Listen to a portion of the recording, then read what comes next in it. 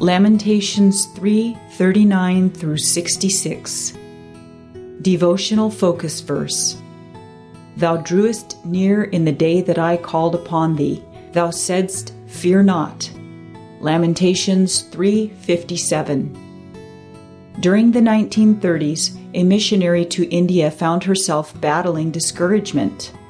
Her physical, mental, and emotional reserves were spent, and she wondered whether she could find the courage to go on. Desperate, she appealed to her one source of strength, God in heaven, who knew exactly what she was facing. And God answered her prayer in a remarkable way. Though unaware of how very discouraged this missionary was, or how exhausted her resources were, a friend back home felt led to send the missionary a record of a newly published song, He Giveth More Grace, written by Annie Johnson Flint. When the record arrived, the missionary excitedly placed it on her Victrola record player and began to listen to the song. The words spoke to her soul. He giveth more grace as the burdens grow greater. He sendeth more strength as the labors increase. To added afflictions he addeth his mercy. To multiplied trials his multiplied peace. His love has no limit. His grace has no measure. His power has no boundary known unto men. For out of his infinite riches in Jesus, he giveth and giveth and giveth again. When the record got to the phrase, He giveth and giveth and giveth, the needle on her Victrola got stuck, and over again she heard that phrase. Each time the words sounded in her humble room, her assurance in the faithfulness of God deepened until there was absolute joy in her heart.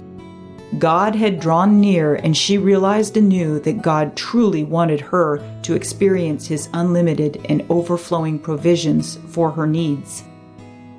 In today's focus verse, Jeremiah reminisced about a time when God had drawn near and brought encouragement to him. At one point in his ministry to rebellious Judah, the prophet had been thrown into a dungeon and left to die. See Jeremiah 38:6 through 13. As he had prayed desperately for deliverance from that dreadful situation, God had drawn near and answered with the reassuring words, Fear not. Although most of us may not find ourselves in a faraway land preaching the gospel or in a dungeon because of our faith, all of us will face challenges in our walks with the Lord. In those times, it will help us to remember that God is always faithful to hear and respond to the cries of His people. Like the message to the missionary, His words to us may be, He giveth more grace. It may be, Fear not, as it was to the prophet Jeremiah. However the encouragement comes, we can be sure that God is with us and knows exactly what is needed to lift our spirits. Background information. This portion of chapter 3 moves away from the prophet's theme of confidence and hope in God. See verses 19 through 38, into a call for repentance. In the first 4 verses of the text, Jeremiah exhorted the people to acknowledge their transgressions and once again cry out to God. In verse 42, the prophet returned again to the theme of affliction, and his words became a prayer.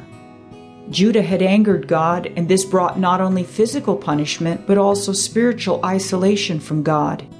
Verse 44 states the people's prayers could not pass through the barrier God had permitted. The desolation of Judah caused Jeremiah to shed many tears. It is no wonder that he was known as the weeping prophet.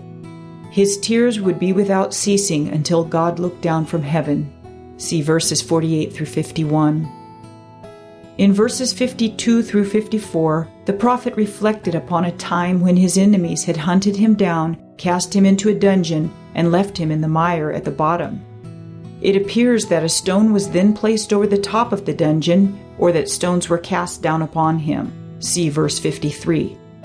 Jeremiah had realized that his life was in peril, for in this portion of Scripture he recalled his prayer for deliverance from the horrific circumstance. In verses 55 through 58, Jeremiah remembered the assurance he had received that God had heard his cry and would deliver and redeem him. Jeremiah was confident as recorded in verses 59 through 66, that God was aware of the pain and anguish suffered by both Judah and himself personally. He felt that God would do whatever was necessary to bring about a just and proper end to the situation. Conclusion. When we face challenges in our Christian walks, we can cry out to the Lord and be assured that He hears and will bring us the encouragement we need.